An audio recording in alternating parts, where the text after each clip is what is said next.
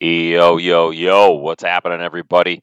Welcome to the LTK show. My name is Luther Kangas, and on today's show, I am going to talk about the Minnesota Twins. All right, they finished up their season, got swept, lost 18 straight playoff games. It's a bad deal, but we're going to talk about that. A couple things I just want to get off my chest. We're going to talk about the Minnesota Vikings briefly. I want to touch on a couple things with the Vikes, and then we're going to talk Gopher football. All right, one of their best players got reinstated for the season, which is huge. So we're going to keep something positive today. And yeah, with that, before we get into it, I want to take the time here to thank my sponsor of the show. The sponsor of the show is the JP4 Foundation. The JP4 Foundation uses the game of baseball to provide healthy meals, healthy activities, and healthy relationships for youth in the Twin Cities.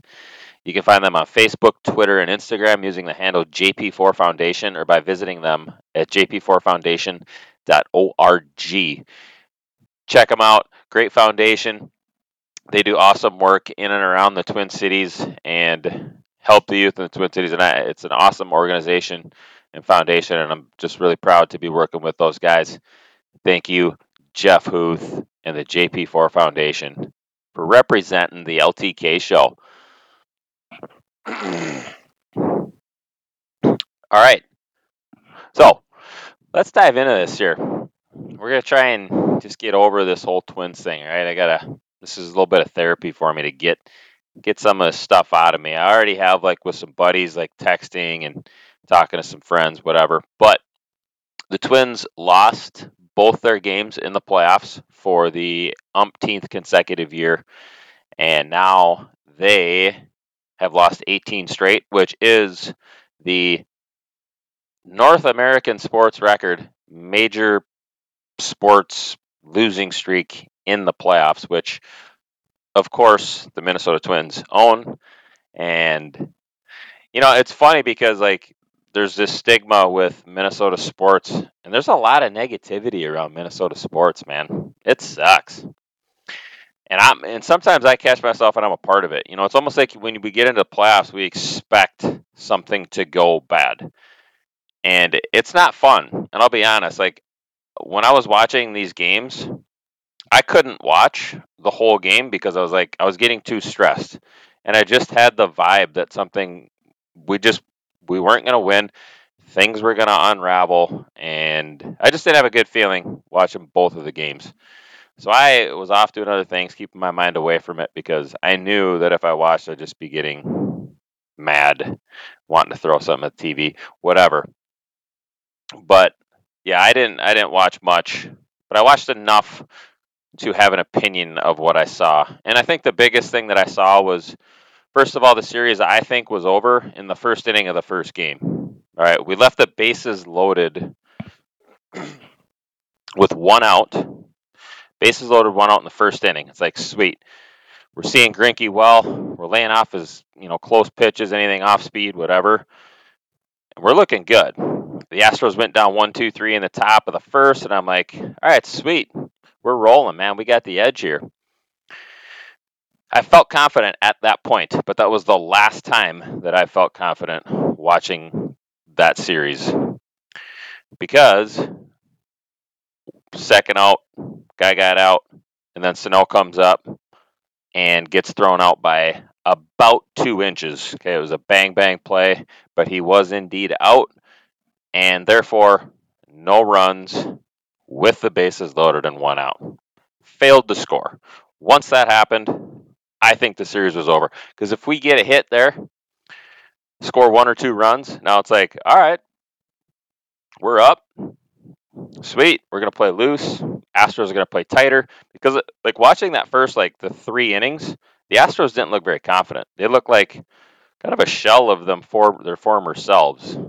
2 years ago, so they didn't have Verlander, didn't have Cole. And, so you don't have those guys. You have an aging Greinke, and their staff just isn't anywhere near it used to be. Their lineup isn't quite what they used to be because they're not knowing what's coming, first of all. So and we didn't play the Yankees, so we're playing the Astros. It's like, all right, sweet. Things are looking good. And then gradually unraveled from there. And I just like honestly I couldn't watch much after that. And I think it was over at that point. But moving on to game 2, one of my biggest issues about game 2 was that we pulled Barrios after 5 innings. He gave up 1 run, I get it, and Baldelli and their staff wants to go 5 innings with their starter and then make it a 4-inning game from there. That's their plan going in. I'm good with it, but if you got a guy that's competing and a guy that's fired up coming off the mound in the 5th inning and he wants the rock, he wants the ball, he's only thrown 75 pitches. He can throw for sure 2 more innings, maybe 3. And he wants the ball. My opinion is you got to give him the ball there and let him go as long as he can, because a couple of things are going to happen. First, you can give your team some life. If you see a starter go 7 strong and give up 1 run and he's fired up, you're going to see that as a player and you're going to be like, okay, he brought it today. He wants it. And they feed off of that. There's an energy that happens from that. I coach baseball. I've played baseball most of my life. I've seen it. I've been a part of it. And you feed off of each other. So it can't, like for me, it just can't be all analytical. Like, we're going to play after 5 innings because we're going to go to our bullpen because we think those are better matchups. All right, cool. I agree with analytics, but there's got to be some sort of like gut instinct, feeling, and then just like a sense of spirit that you have with your team that you're going to create. And I think for sure they messed up there. Now, granted, Stashak came in the 6th inning, did his job, got 3 outs, didn't give him any runs, but then he gave up the home run in the 7th. So it's easy to sit back and say that, but and the other part of it too is I really think that if you keep Barrios in the game there, now you give him a chance to kind of take that next step as a pitcher. To me, he hasn't really displayed that like kind of bulldog confidence that you look for in a pitcher. I haven't seen that yet from him often. If he goes out and throws 7 innings in a playoff game, like that's a big step for him in his confidence. So just all around, I would have liked to have seen him stay in. I was disappointed when they pulled him. And, obviously what happened, and season's over. And, there's a lot of things you can point to, and it's easy to kind of sit here and just be like an armchair person that, we know, they don't know. Obviously, they're getting paid to do this. And I like Baldelli. I like the staff. I like everything the Twins are doing for the most part within the organization. But in the playoffs, obviously, something needs to change. And I think it just comes down to, I think it comes down to a mentality. When you play playoff baseball or playoff sports, it really comes down to a mentality of, we believe we can win. Like, I should say, we believe we're going to win. Even if you're down 2 runs late, you still have a belief within your team if you're going to come back or not. And I feel like the Twins, after the 1st inning of game 1, were like, they folded up shop. They just didn't, like, you could tell with the way that they were playing and the energy that they had, like, they just didn't believe, man. And it's pretty cliche, but you do got to believe if you're going to get it done. Like, you have to have that belief within your team and that trust within your team that, man, we're good enough. We know it, and we're going to go show it. Like, we're going to do it. And I just didn't see that type of fight. I didn't see that type of spirit with this team. And I think really that's kind of the underlying issue with the playoffs, because you need that if you're going to advance in the playoffs and if you're going to win a title. So, and just to finish it off with the Twins, I really would have liked to have seen like the guys that were struggling, like Mitch Garver was lost at the plate at the end of the year. Polanco was lost at the plate at the end of the year. Turns out he's hurt, but why not turn to a Royce Lewis? You brought up Kirilloff, and he looked pretty daggum good. He got one of your 3 hits. Stud prospect. You let him play in the playoffs. Why not call up Royce Lewis at some point during the season? Get those guys prepped for the playoffs, because young talent, dude, that goes a long way. Young talent, young energy, that stuff can also enliven a team. And it's it's the old Twins saying, like, hey, we're trying to save money. We don't want to start the service time clock, the arbitration clock, blah, blah, blah. And it's frustrating because year after year, you kind of hope that it's going to change, but it just doesn't, and it just hasn't, and it won't. So, uh, hey, things happened. We lost, but now it's up to the guys to fix it, and the front office and the team. And I guess we'll see. There's always next year. That's just kind of how we roll here in MN country. So I just wanted to get that out there and talk Twins, and feel like I don't know. I feel a little better, maybe. I don't know. It's tough deal. But moving on, I want to talk Vikings because there's a beef that I have with Mike Zimmer, and I think first of all, his record, and he's done overall a pretty good job with the Vikings team. Okay, got him to the NFC Championship game. He's had some good regular seasons, and he's won a couple of playoff games and whatever. That's all well and good. But my big issue with him is he loves his defense. Okay, he's a defensive coordinator, great defensive coach. All right, I'm not going to take that away from him. But I think he separates himself and his defense with the rest of the team. You look at what he did to some special teams players, like in particular kickers.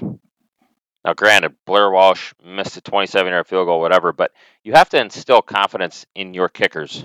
And you can't let them say, you can't be like, in my opinion, you can't be, hey, you miss a field goal, now you're on thin ice. You missed 2, now you're on really thin ice. You missed 3, all right, see you later, you're out. Because look at Daniel Carlson. Daniel Carlson missed a few field goals against the Green Bay Packers. He got cut that week. We let him go. And now he's one of the best kickers in the game. And I think that comes from Zimmer not trusting his players and not trusting his kickers in particular. And then on the flip side, the offense, he's very quick to blame the offense for not winning the game and the offense for not doing their job. My defense did great, man. My defense was... See what we did out there? We're shorthanded and we're still putting ourselves in a position to win. All right, cool, man. That's good. I love it. Good for you, but you're the head coach, man. Like, you got to take ownership in the entire team, not just your defense. Go be a defensive coordinator somewhere, and then you're good. But you got to figure out and put confidence in your kicker. You got to figure out and find a way to be more content with your offense, because ultimately, man, that falls on you. As much as you think you don't have control over it, you do, bruh. Like, you're the head coach. Figure it out, find a way. And you got to trust your players, man. Trust your team. Like, Belichick's like the GOAT, but year after year, he's good. They're good. He trusts his team and his coaches, and they find a way to get it done every single year. And the beef that just came out with him and Cousins, Zimmer and Cousins, in the press conferences, they both kind of pointed fingers at each other. Like, that's your classic example right there. That just sums up Zimmer as a coach, in my opinion. And like I said, great defensive coach, but as a head coach, he still has some things to learn, in my opinion. So And I don't know if that's going to happen before he gets let go or what, but that's my 2 cents. I had to get that stuff out there and get it like off my mind and share with you guys my thoughts with that. So there's that. I'm a little bit stressed, a little bit worked up. So let's transition to some positivity. All right, we're gonna go Golden Gopher football because Golden Gopher football, man, they got stuff figured out. Would they lose one game last year? I believe that's pretty daggum good. Now PJ Fleck, within what the 3 years he's been here, 4, something like that. He's done an awesome job. And to be honest, like I was thinking about it today, like I had like no faith that we were going to be able to land him when he became available out of Western Michigan. I'm like, he ain't going to come to Minnesota. Like, why would he want to come to Minnesota? He's the hot coaching candidate. He's young. He's going to go to like USC, maybe hold out for Notre Dame, maybe something along those lines. But he took the job, and I freaking love it because he's done an awesome job. And the thing I wanted to touch on was Rashad Bateman is back, the All-American wide receiver. He's back and ready to roll.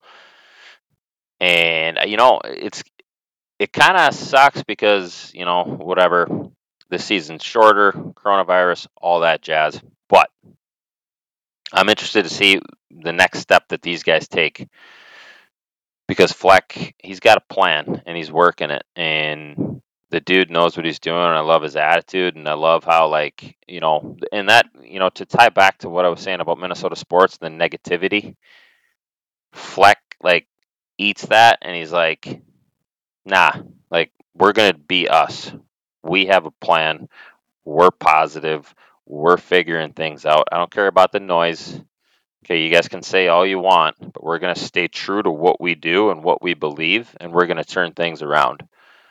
And he's done that so far. And for the most part, people are on board. Some people don't like him. I don't care if you don't like him. But guess what? He went 11-1 as a Golden Gopher football coach.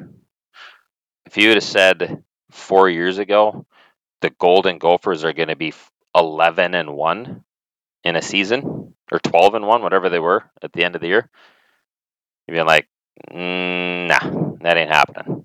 That just flat out ain't happening. And he's proven a lot of people wrong. So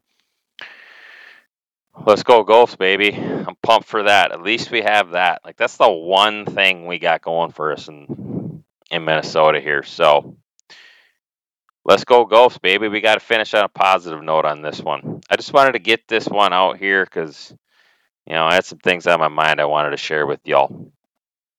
So, and then the last thing, we're going to finish with this. We'll keep it positive. So I just wanted to explain to you guys my brand. When I sign off at the end of each episode, I say learn, try, know, and achieve, babe. And that's like what the logo stands for, the LTK and the A, learn, try, know, and achieve. All right, I'm a baseball coach, and I see it every day where players, they have to learn new things, all right, in their development process. And then they also have to be open to trying them. All right, some guys might be stuck in their ways. If you're stuck in your ways, you're not going to grow. You're not going to get better. So you got to learn new things. All right, but once you learn them, you have to be open to trying them. And then once you try them out and realize, like, hey, this is actually working, this feels better, now you got to practice it. And now you got to implement it outside of your games and really get a feel for it, because then once you try it enough, you're going to get to know it. And then once you know it, and then you can start to apply it to your games and start to apply it, even like in life, if you learn something new, try it out, and then you get to know it. Now, okay, whoa, things are changing. Like, this is actually working.